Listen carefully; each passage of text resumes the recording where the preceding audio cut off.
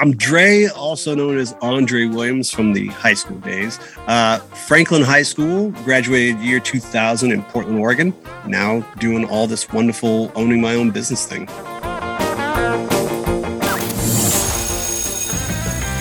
Ladies and gentlemen, welcome to High School Reunion, the podcast. This is the podcast that lets you catch up with old friends, flings, and even foes.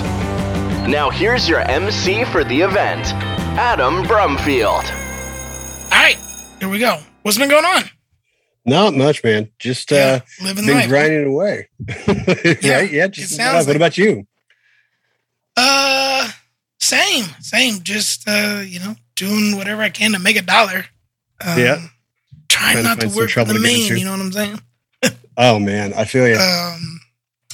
Too much money out there online and doing your own thing these days. It seems like I'm trying to find any possible way to make $1. So. Oh, 100%, man. Doing what I can.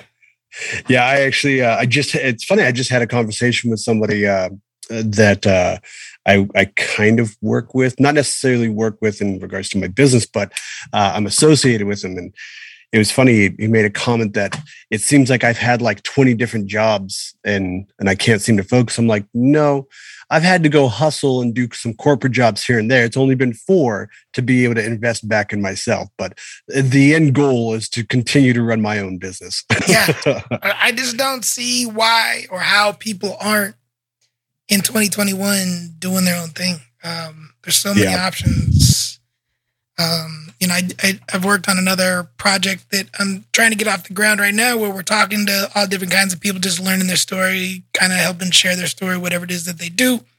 And so many of them are just like life coaches, business coaches. And I used to scoff at that a little bit. Like, you just went on a website, you got a certificate, and now you can tell somebody how to live their life and blah, blah, blah. Right. But some of them are legit, like, making 6 figures a year doing legit stuff, actually sitting down with people and helping kind of untangle their web in their life and figure out what it is they need to do and where they're going and how to get there. And it's like, I guess in 2021, you could really do anything. So it's pretty amazing. And it's about like experience and not necessarily giving them the answer, but like kind of guiding them to the answer. Because I've had some business coaches and whatnot, and I've had some that were just downright terrible, where I'm like, man, that was a waste of money. And then I've had some where I'm like, wow, that I would have actually paid you more because you actually helped me out. So yeah, there's definitely that out there. Like one of my things that I also do, I work with a gal that does real estate business coaching, and I'm helping put together a platform for her coaching, and she is phenomenal. And I'm just like, we need to find a way to get you out there. There's people that are doing a terrible job, and you literally help people. Like, you have proof in the pudding. Like, you have literally a handful of clients that went from, maybe in the real estate industry doing 15 deals or 20 deals and thought that was successful, to all of a sudden they're doing 45 deals in a year, and they're shutting it down 3 months before the end of the year. I'm like, what you do works. So how can we get that out there to everybody? So it's marketing yourself too, right? Like me and my buddy talked to a woman this morning that was big on that. That was her whole thing, is like, as a small business owner, as an entrepreneur, as a coach, as a whatever, like, marketing yourself is like the biggest thing. And not enough people can wrap their head around that. They're trying to market their business, trying to push their brand, trying to do whatever it is. And like, that's great, but market yourself. You're the brain behind the brand. Like, what are you doing? Yeah. Come on. Like, it's all about getting yourself out there. It's hard. I will say it is hard. Like, my fitness business, I'm finally coming into my own of recognizing that I am an expert in the field. I refuse to say guru. Anybody that says that they're a guru needs to be taken out back and shown a nice deep hole. That's just my opinion. I like to use that word when trying to make people feel uncomfortable about what they do. Like, this is the such and such guru, and they just go, right. I'm like, so you know all. Guru is you essentially know all. Okay. Yeah, no. So I'm finally grasping the fact that I am an expert in the field, and it's taken a long time. And now I'm trying to figure out how do I start to actually market myself? Because it's not necessarily my brand or my quote unquote signature program. It's essentially marketing myself. And it's tough because I had to do a lot of growth to get to where I'm at. So, marketing myself to my folks that may be on my personal Facebook page may not be ideal because they have a vision of what they think I am or who I am. So I have to start branching out and actually doing like advertisements and stuff like that to try to get in front of folks that I probably normally never would talk to. So yeah. So let's go back just a little bit and kind of the purpose of the podcast. For those, because this is going to be heard by, obviously anybody and everybody outside of the class of 2000 and kind of our era. Yep. Who was Dre in high school? Well, we're hearing a little bit about what you're doing now, and we'll get to dive into that a little bit more here as we go too. But let's take a trip back through memory lane here and give people an idea of, who you were in high school and what high school was like for you. I thought that I was cooler than the other side of the pillow. That's who I was. 100%. Thank you. Right. And I thought that the style that I had was normal because of how I was raised. My mom had she had a clothing store, so she had an eclectic group of clothes or style of clothes. And I would snag those and I'd wear them thinking that I was like cutting edge. And I look back and I'm like, none of that stuff ever came to fruition. None of it ever came to fashion. I looked like just a weird kid. And I'm like, damn it. Yeah. Looking back at it now, it's so much different, right? Like, oh yeah. My wife saw a picture of me and she's like, oh my God, that's the coolest Halloween costume. I was like, that wasn't Halloween. That was just a Tuesday. Yeah. That was an outfit I thought was going to be the coolest thing. That was not Halloween. Yeah. That's so bad. No, that's so true though. Yeah. And I know that in high school, I was bored out of my mind.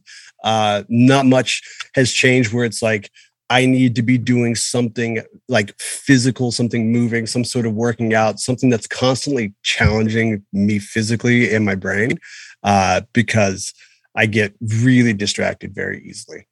So, yeah. I mean, I guess some would say, I guess I was a jock or a bro dude, but I never really hung out with all of those guys. So I spent most of my time pretty much just training or just hanging out in the hall with Domingo, the security guard. Yeah, I was going to say, I mean, I think, I remember, obviously, you played football, right? You did, right? Yeah. Yeah. Okay. It was funny because I picked up football because I was bored and I needed something to do in my off season for track. Yeah, and then track and field. Yeah. Yeah. Yeah, and then so that makes. I mean, and it is true because the quote unquote jocks, they definitely had their groups, but then there was also a lot of kids that weren't a part of that clique either, right? Like you saw them throughout the halls. You'd see jerseys here on a Friday, and then you'd see a group of jerseys over here and be like, well, that's weird. Like, right? Aren't they all supposed to be together? Why is there a set of jerseys up on the hill? That's yeah.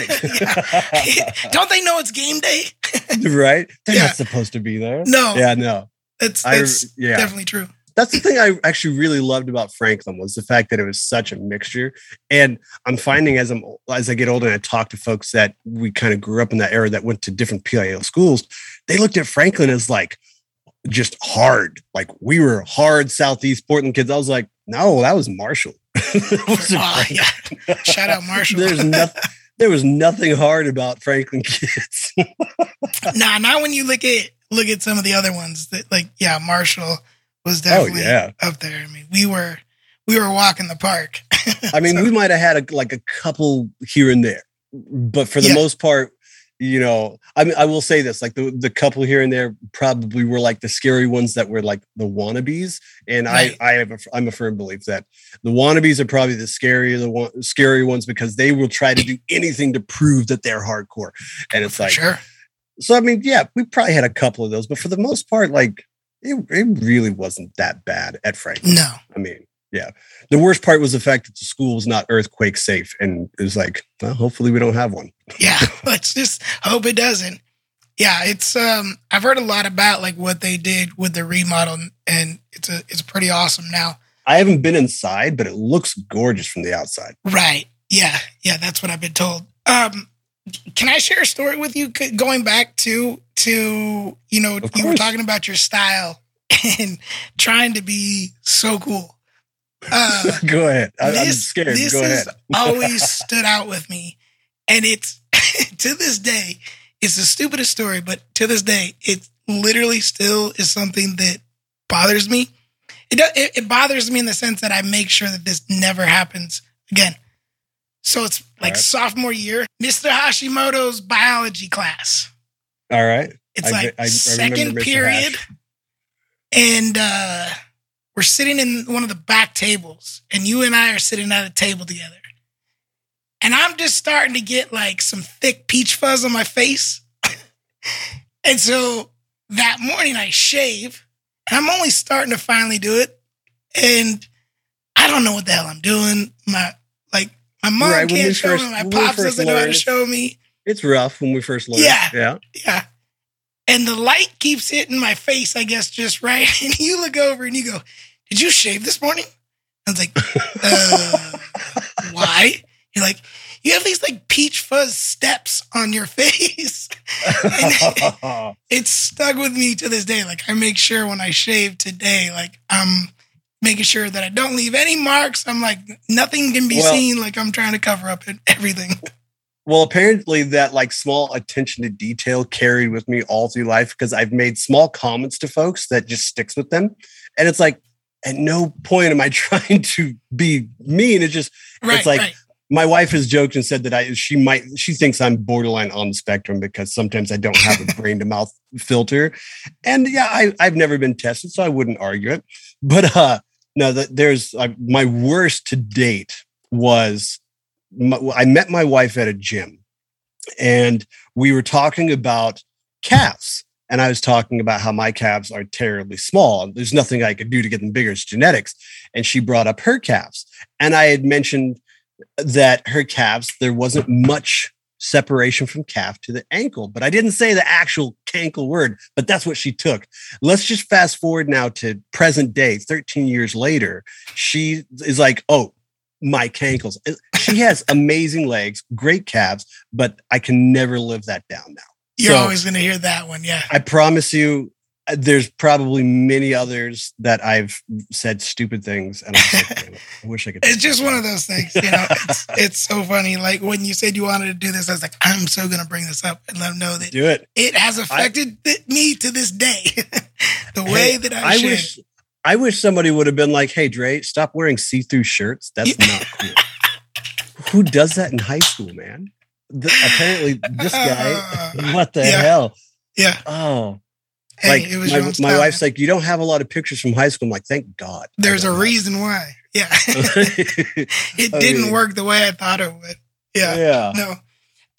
Do you have a favorite time? Do you have a moment in high school that you remember back that you kind of look back fondly and say that was a good time, or was it just high school as a whole? Mine is a weird one, but I do.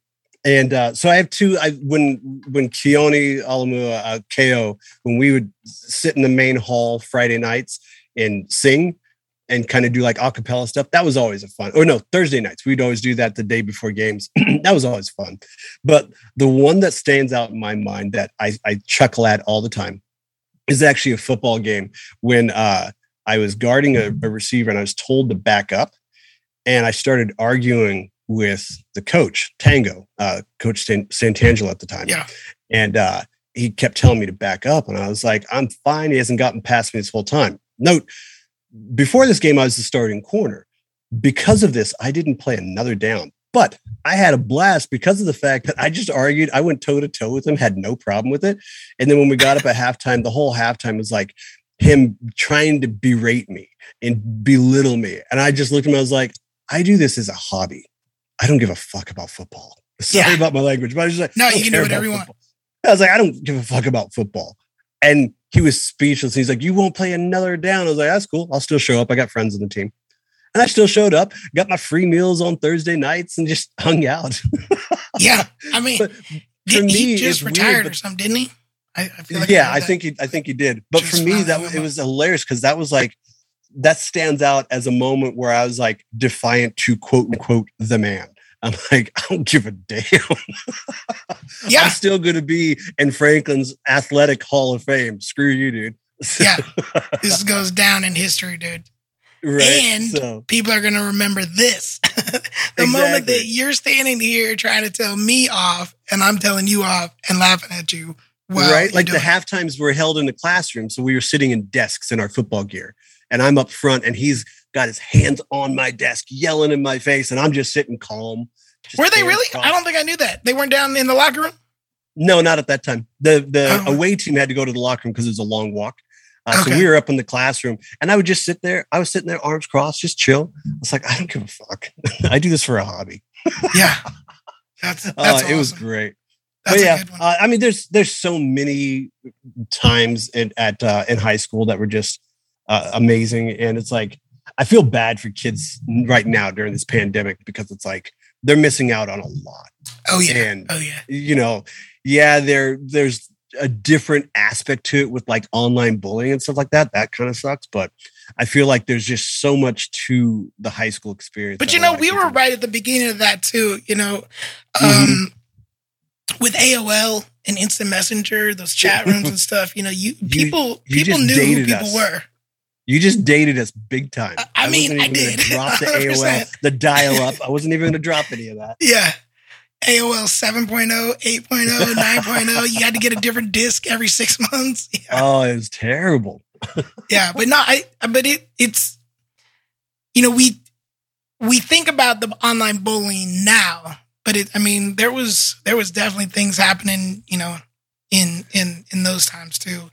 And I say in those times, like it was so long ago. Like, although it is crazy to think that 20 years ago. It was a long time ago now. Yeah. Yeah. Yeah. Like, I keep thinking that I'm this young, spry dude and I go out and play basketball, guys. And I'm like, nope, I don't have that first step anymore.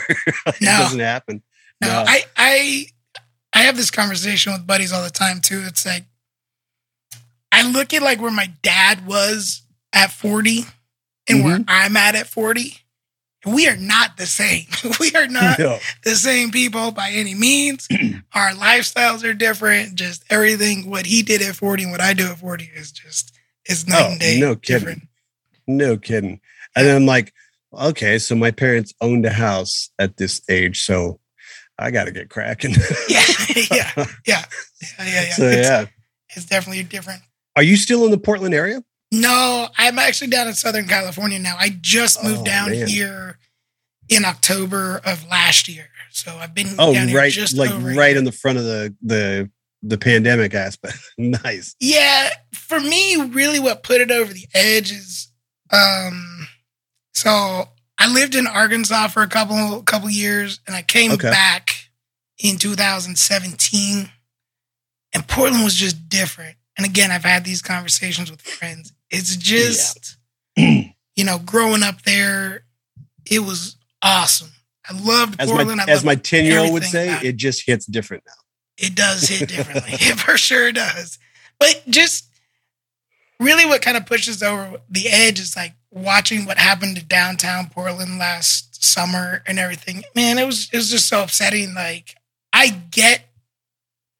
can understand and wrap my head around the messages that we're trying to, the positive messages that we're trying to be focused on during those times. And it just got out of hand and it just got too political and it got all weird. It got really convoluted as to what was what. Yeah. And so, being somebody that's mixed, it was really difficult for me to get behind any kind of movement. Because of the fact that they're like, sorry for it going this direction. We can segue. No, this is great. Okay. Yeah. For me, it was really difficult because of the fact that it's very specific in regards to the verbiage and exactly what that movement is for.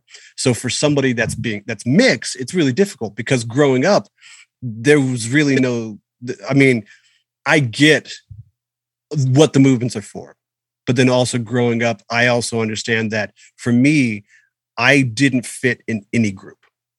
Because when you grow up, and this is a really tough one, and I've tried to have this conversation with folks, and it's something that most people don't want to touch with a 10-foot pole. Because being mixed black and white, I am now the token black friend. And then I'm also the light-skinned friend.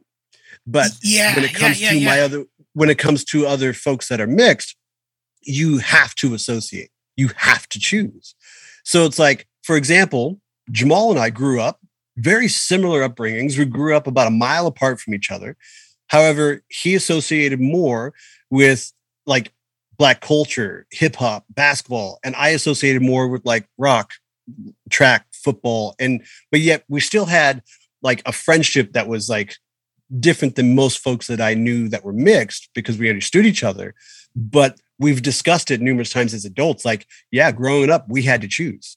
And he would tell me that in the group that he ran with, I was always, they would joke that I was always like the Uncle Tom, so to speak. Yeah. Literally in his words, or I was the white black dude.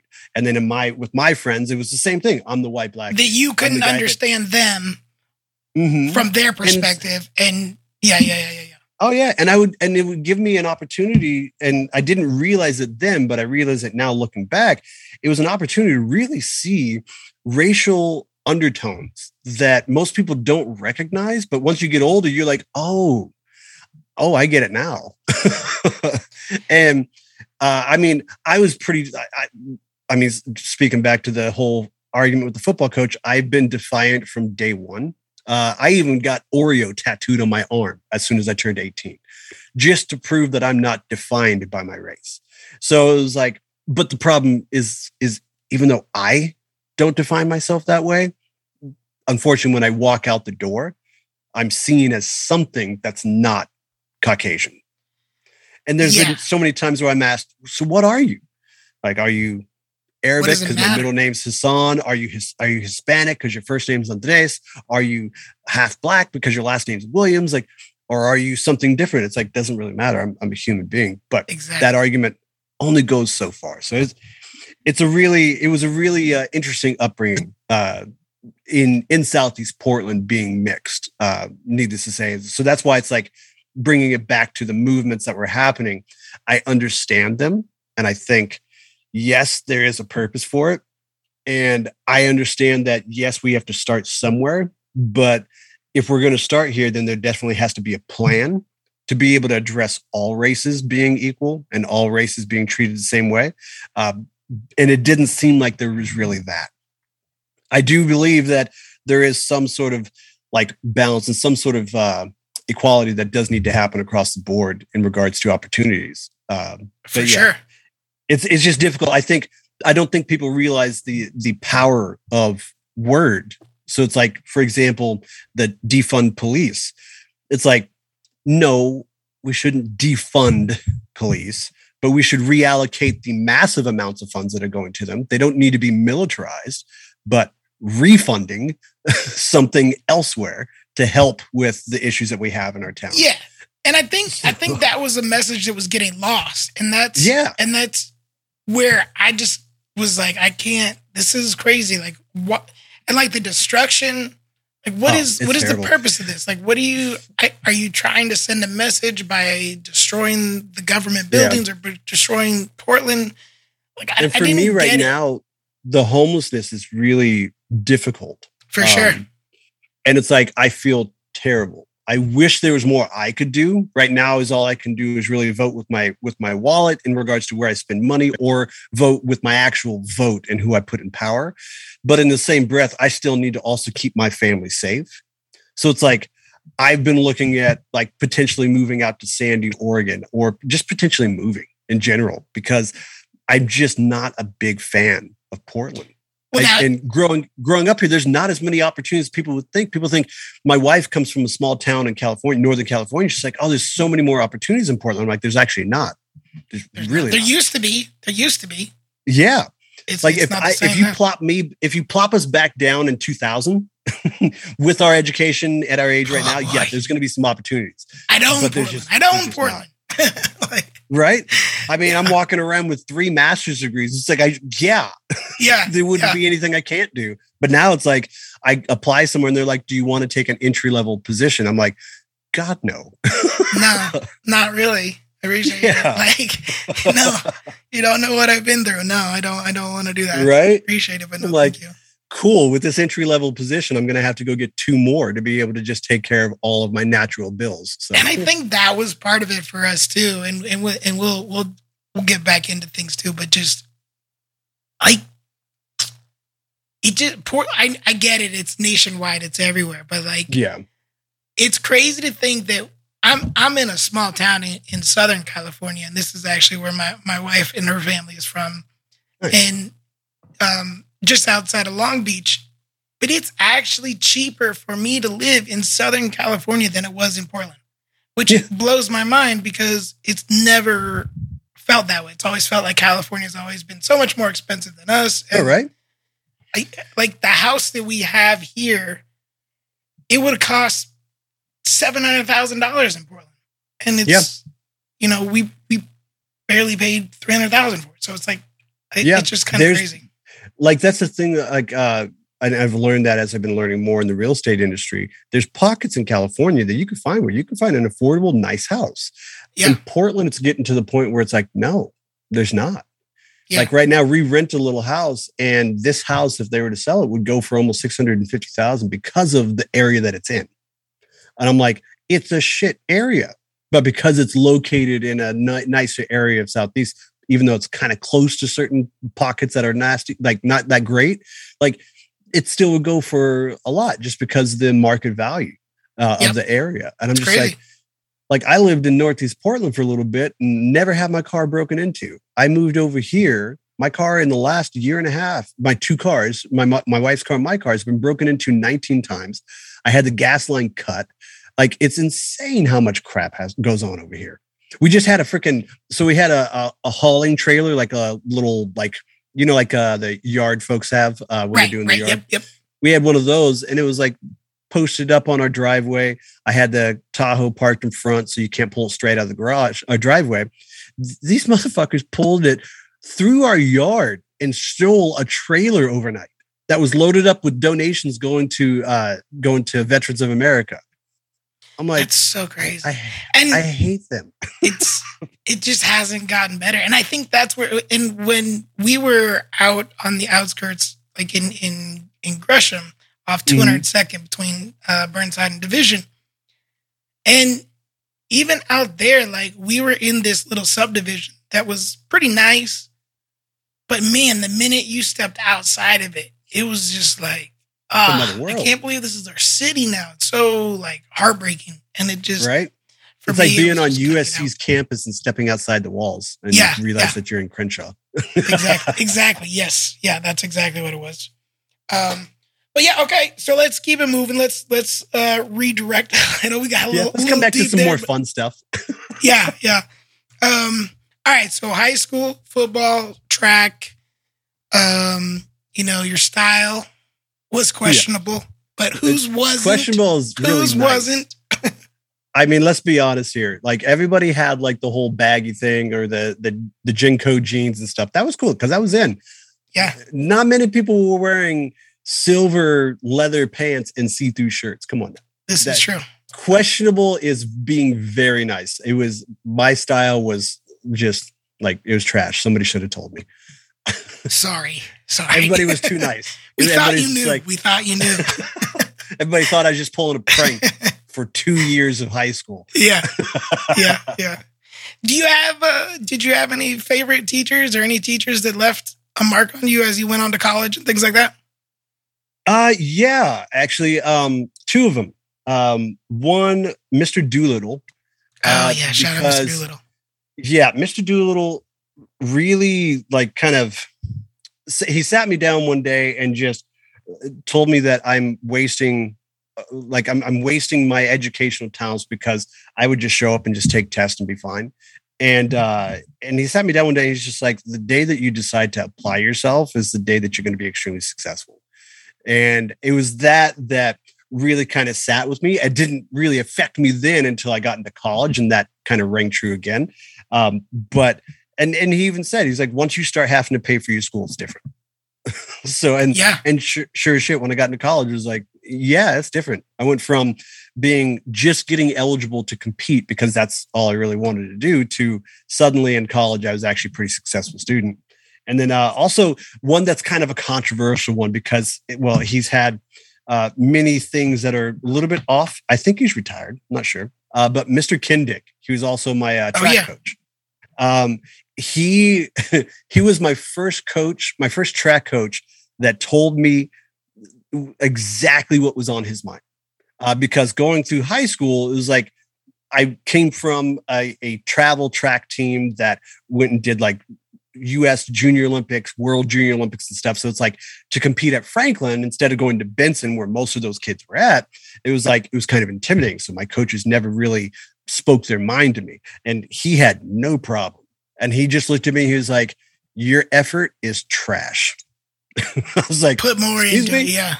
Oh yeah. I still remember it to this day. Anytime I start to kind of like back off or not put forward the effort that I need, I still remember his conversation. Like, your effort is trash. Every single time you step on the track, you should be able to demolish everybody you race against, but you don't put in the effort. Therefore, you're never going to get the results you want. You're trash. Do you look back and respect that? Oh, 100%. It's so crazy because a kid today would hear that and would complain and yeah, it's Well, I mean, I took that kind of coaching mentality when I coached high school football, and that's what I brought. And I'm still in contact with the majority of my high school football kids that I coached. And I told them flat out, like, yes, my goal is to get you to be a great athlete, but first and foremost, I need you to be a better person, because the likelihood of making it to the next level in football, basketball, and things like that are going to actually pay the bills, very, very small. There's millions of kids going for that same position that you want. So let's focus first and foremost on being a better person. Yeah. And that effort is what needs to be there. So for me, like in the same year, when I have two teachers that I actually really admired tell me the same exact thing, that's when I started realizing, maybe I should start trying a little bit. So I'd also picked up a little bit on both teachers, English teachers. Yep. Did you get something out of that? Was that a passion of yours that maybe people don't know? Yeah, it was. I actually, my first degree was English literature, because I thought I was going to be an English teacher. Okay. And when I did my student teaching, I was not thrilled about it because of the fact that the high school environment was way more aggressive than I cared to deal with. So I decided I'm not going to be a good teacher, and I don't get to teach my way. I have to teach a very convoluted, structured way. Yep. And I'm like, there's no way to get through to these kids, so I just can't do it. The best way I could get through to most of the troubled kids would be through coaching. So I decided to coach instead. And so you went on, got your first degree. Where'd you go after Franklin? You went where? So I bounced around. I went from Franklin High School. Then I graduated, went to Clackamas Community College, ran track there. That was when I got my first taste of I need to be a successful student, because my scholarship was the tuition waivers were contingent on my grades. So it wasn't even a matter of competition. It was a matter of, do I get some of my school paid for? And then I went from there. I wanted to go to U of O, but unfortunately the U of O coach for track was a dick at the time. And he said that he will never take a junior college transfer. So I was like, screw you. So I bounced down to USC actually for one term. And then I came back up. I toyed around with the concept of potentially going to Long Beach State. And then I came back up and finished up my first two degrees at Western Oregon University. Okay. And then I did the rest of my stuff at Warner Pacific and Portland State. Okay. Western Oregon, where's that? That's down Monmouth, Oregon. So just outside of Salem. So you got it's a funny story. So Monmouth, Oregon is about 4 or 5 miles away from Dallas, Oregon. Dallas, Oregon is the birthplace of the KKK. Oh, Jesus. Okay. So I'll never forget my first athletic meeting at Western Oregon. They pull in all the athletes, and I realized when I got there, this is all the athletes of color. And they told us flat out, don't go to Dallas. We're like, stay out.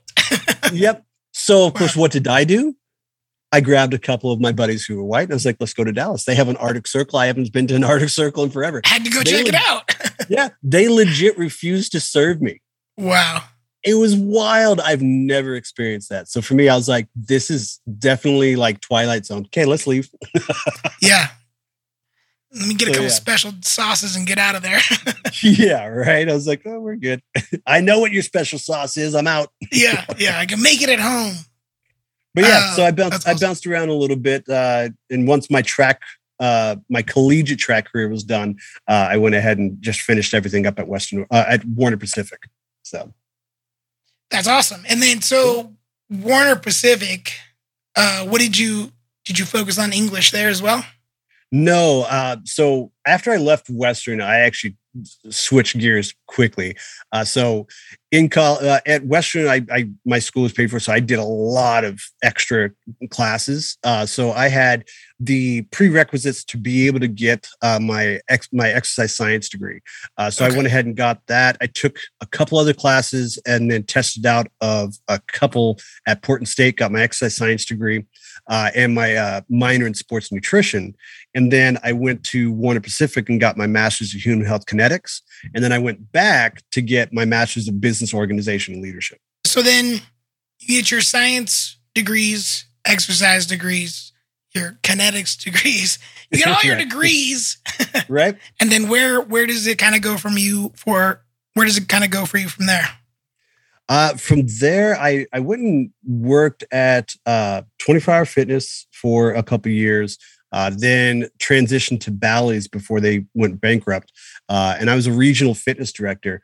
For me, it was a blast doing that because there was a lot of responsibility, but there was also no responsibility. And working as a personal trainer, like it's basically a party all the time. Like you just get paid to talk to people, get people in shape and just hang out. And it was really fun.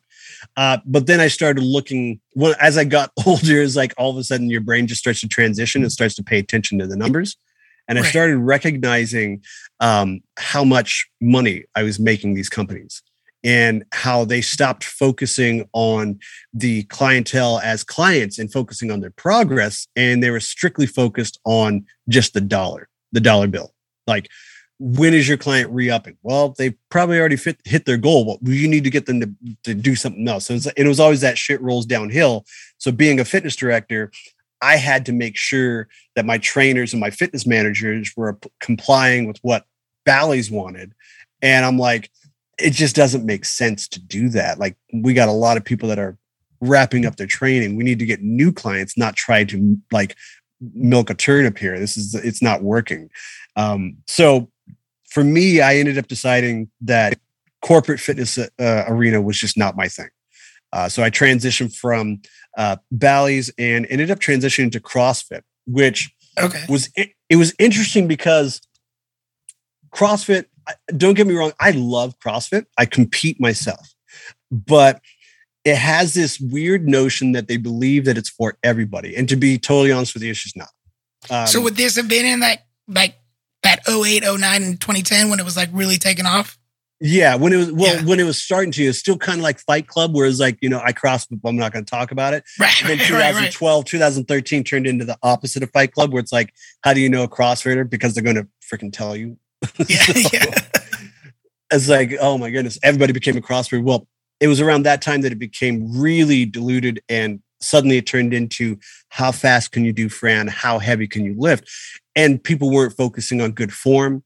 If you had $1,000 in a free weekend, you can go get a CrossFit level 1 certification. So it diminished what I did. Like I was like, I want to be somebody that helps somebody with their health and fitness.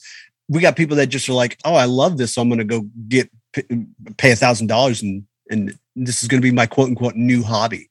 And I'm like, so for me, it was really difficult. I think the direction that they've taken recently has been amazing.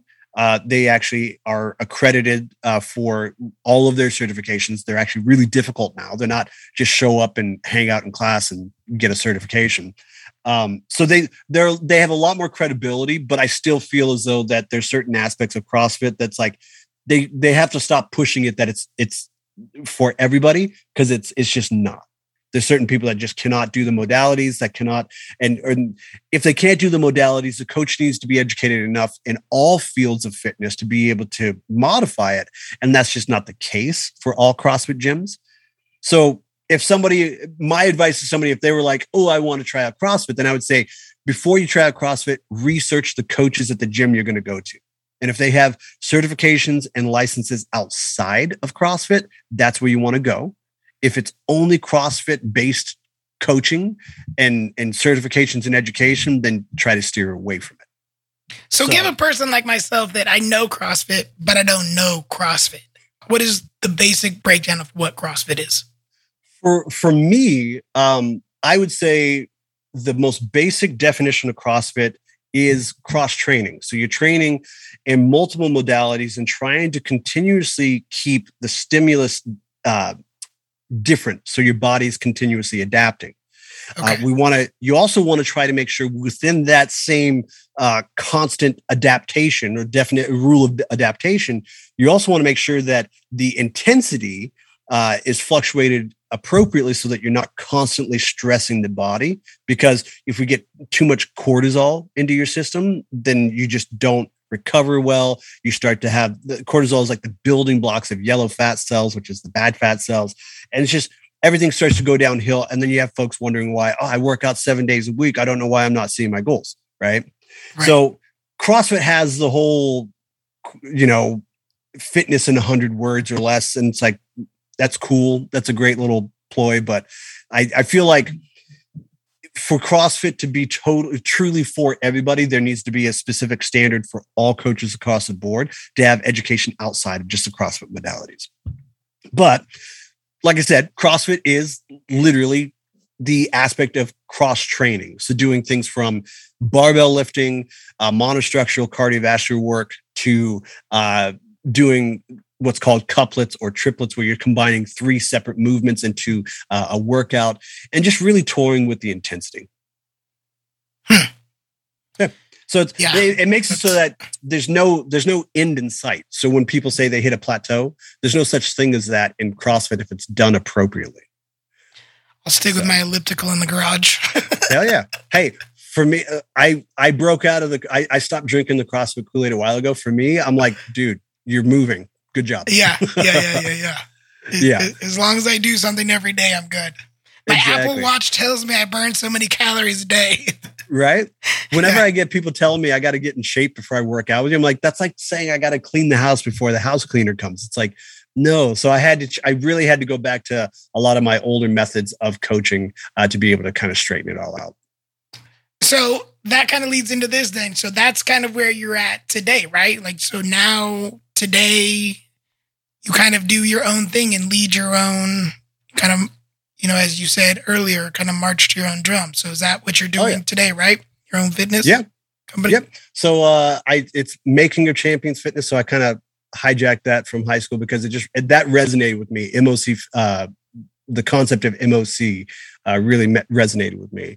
And so I took it and ran with it and made it my fitness business. And basically, I do believe I used to believe that my brand of fitness was for everybody, and then I realized that because of my personality type, it's just not. Okay. Because I look at it this way: if you're willing to show up, I'm going to be able to find a modification to be able to get that said person through a workout, right? Okay. And that intensity is going to vary based off of what they're capable of putting in at that time. So I really do my best to meet people where they're at.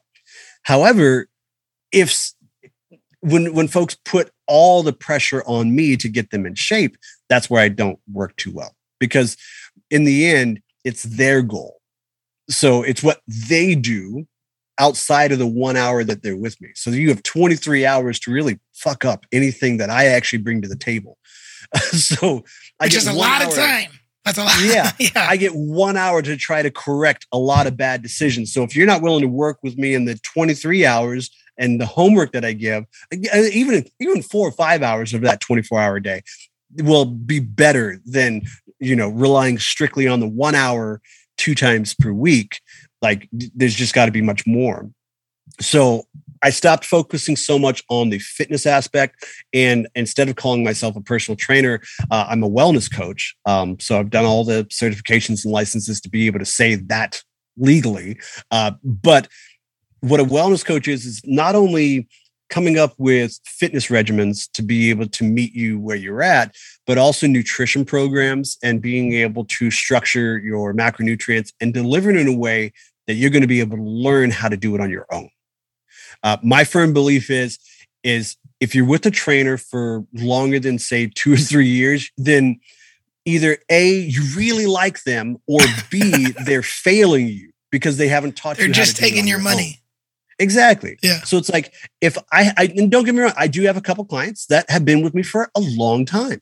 And they're with me because they tell me flat out, you can keep trying to teach me all you want. And even if they say they don't want to try to learn, I'm still going to keep trying to teach them. But they say flat out, you can teach me all you want. I just can't do it without you. And I'm like, okay, I'm still going to keep trying to make it so that you can do it without me.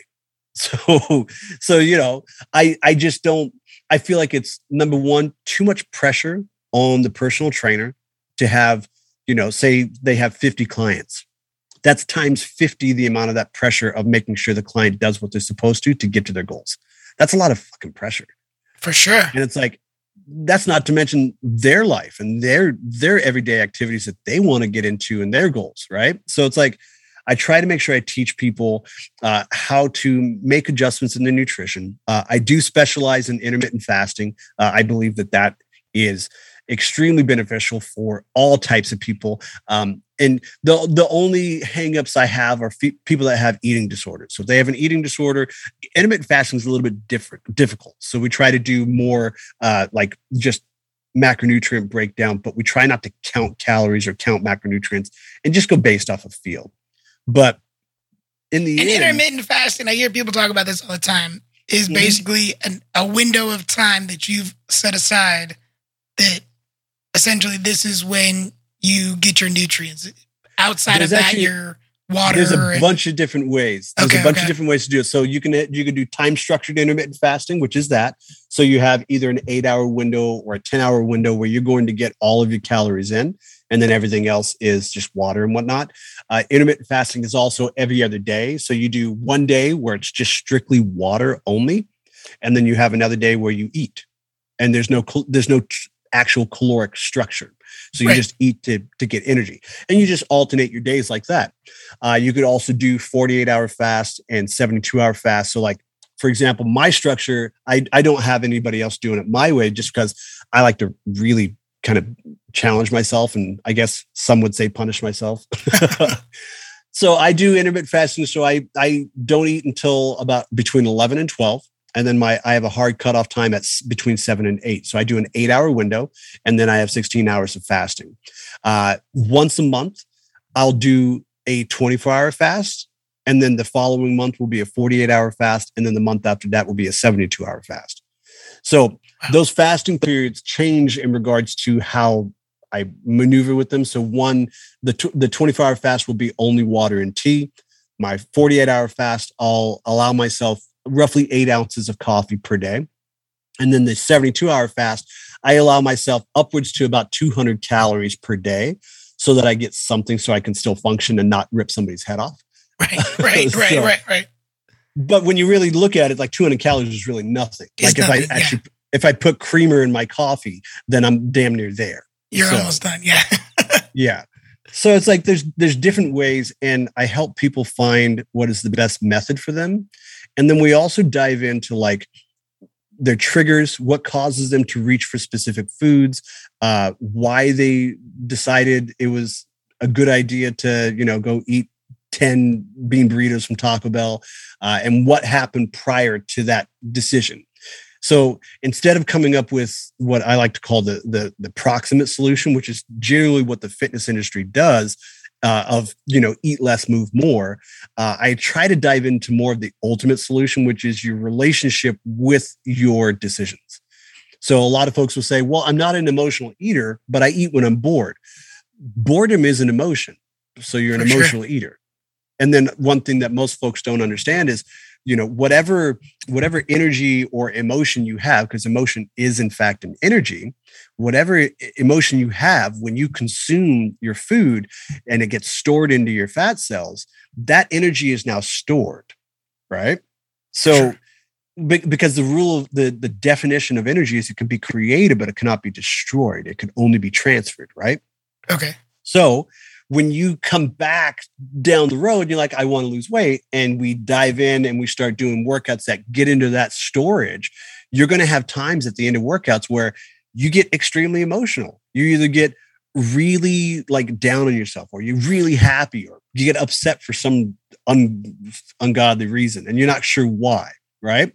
And it's because you've actually dove into those storage energy, that storage system, and you've transferred that energy into whatever movement or modalities you were doing. So, and I've had so many clients that, like, when I tell them that, they kind of look at me like, yeah, okay, hippie coach. But then we get like a couple sessions and they're like, it makes sense. Yeah. They're like, yesterday my anxiety went through the roof. I'm like, yeah, I know. Yeah. I try to warn you beforehand so that you don't think, oh, I'm failing and this and that, because these are things that you have to pull out. And like when I researched it made sense, but I still also had that kind of like, I don't know. But after going through what we went through with my son, I ballooned up. I went from competing in CrossFit weighing 190 and I ballooned up to almost 265, 270. Well, as I transitioned and got back in shape, I kind of accidentally did the fit to fat to fit. So as I got back in shape, like all of a sudden I'm hit with these emotions after workouts. And I would go through like 3 or 4 days where I just didn't want to work out because I'm just down. And I realized, holy shit, it's actually happening. Like I'm experiencing exactly what I researched. That's amazing. So this is fascinating. Yeah. So as a person who studied a lot of this stuff, and obviously this is strictly your opinion, like these people that outside of, health, whatever, but people that say, I want to get healthy, so I'm going to go vegan, or I'm going to do this, like, or I'm going to do keto. Yeah. Gotcha. Keto. Like, what are your thoughts? I always hear keto, you got to be super cautious because it's tough on your kidneys. It's tough on your organs. Like, what is your take on some of those things? I mean, I am not a fan of keto. Okay. The positives of keto is it helps people understand that they can truly be restrictive if they truly try. Now it's just a matter of it has to be foods that they like. As far as other nutrition plans, once again, it's a matter of finding what works for you. What works, yeah. Because paleo, in all actuality, no one's truly doing paleo unless you're eating exactly what is available during that time. So during fall, you're only eating what's available or what would have been grown in your region at that time. You're not eating bananas. You're not eating, almonds and things like that because, well, let's just face it, like certain nuts did not grow in the Northwest. So you have to, if you're going to do true 100% paleo, you have to research exactly what that is. The one that I would, like, if I was to recommend a quote unquote diet plan, it would probably be the Whole30 because that helps folks reset big time. And then it helps them understand that it is possible to kind of find balance within restriction. And then you take that information that you learned about yourself during the Whole30 and you apply it to your everyday life for sustainability. But too often we get to the end of these diets and we're like, awesome, I'm going to go drink a 24 pack and eat like an asshole. So yeah. That's the biggest problem. It's like, and I try to tell people, like, I'm not the type of coach that's going to tell you not to eat things because, for God's sakes, like, I can literally down a quart of eggnog before I get home from the store. I've done it. So I love eggnog. Put it to the test. Right. I'm never the type of person that's going to tell you not to do things, but I will be the coach that says, okay, so we made this decision and each decision has a reaction. So now we have to try to make sure that this potential negative reaction on your body for the next day or your recovery or potential weight gain doesn't actually happen because we need to make a decision down the road today or tomorrow to correct it. You know what I mean? Yeah. So that makes sense. I drank a quart of eggnog on the way home. Sweet. Now I need to drink roughly 2 liters of water and probably get on my treadmill for about 30 minutes to burn some calories. For sure. And then tomorrow I need to bump it up a little bit on intensity in my workout because I just consumed like 1,200 calories in 1 quart. So. And that was all your food for the week. There you go. Right. Exactly. Right. So it's like, it's finding, it's that ebb and flow. So it's never you can't have this. Yes, you can have that, but we're going to have to find an alternative or a substitute down the road for things. And then we also have to try to rebalance what your intake looks like for the week instead of for the day. That was so much information. Like there's a lot of people that are going to get a lot out of that. And that's awesome. So let's kind of shoot this down the road and we'll head towards wrapping this up a little bit. But, we know that you were into fitness, even in high school, fitness now, your English and things like that. Who's Dre outside of the office, though? Outside of, what are we doing to unwind and just enjoy yourself? What's going on these days? I am a simple man. Yeah. I'm a dad. My 2 of my kiddos are in Minnesota with their mom. So we get online time. And then I also have my 10-year-old. She just turned 10 here. So basically I'm either watching movies or playing Fortnite. And it's hilarious because anytime I play Fortnite, like I have a buddy that I'll team up with, or I play with my kids because they can also get online. So I'll be like, hey, about to get online and ruin some 9-year-old life because it's like between 9 and 13-year-olds that play it because it's still kind of rudimentary. Not a lot there's no blood. It's like, it's hilarious. My wife is just like, are you proud of yourself? I'm like, yes, I am. How'd you meet your wife? It's actually a funny story. So I was her boss when I was a director at Bally's. Okay. I couldn't actually talk to her then, and once I had stepped away from Bally's, then I ended up running into her. I was like, "Hey, I'm not your boss anymore. Right? We can talk now." That's awesome. That's so awesome. So yeah. It was chance happening. It was I was not looking for a relationship that like what we have now, just because of the fact that I was literally on the tail end of a relationship that was kind of heartbreaking. So I was like, yeah, for sure. I was like, oh, well, here we are now 13 years later. Now we're together. When did you guys get married? How long have you guys been married? Oh God, why would you ask that? On the spot. I think we got married 2012. 2012. Okay. I think so. In that ballpark. I know we were married August 12th, and I screwed it up. Our marriage license says that we were married August 13th because I didn't have the officiant sign the paperwork. We had to go back the next day, and he signed it for the 13th. I'm like, oh shit. Oh, you don't hear the end of that one, I bet. Oh man, she's like, are you serious? Yeah. See, now you just have to tell her she gets two days. She has 2 I would never say that. And now because you've said that, she can never hear this podcast. Yeah. So. I mean, her birthday's already the month before. So it goes her birthday, then our anniversary. I'm like, oh, that's a busy couple months there for you. I can't keep up. I tried one time to like take her to Hawaii, like after her birthday, just before our anniversary. I was like, it's your birthday. She's like, no. So what did I get for my birthday?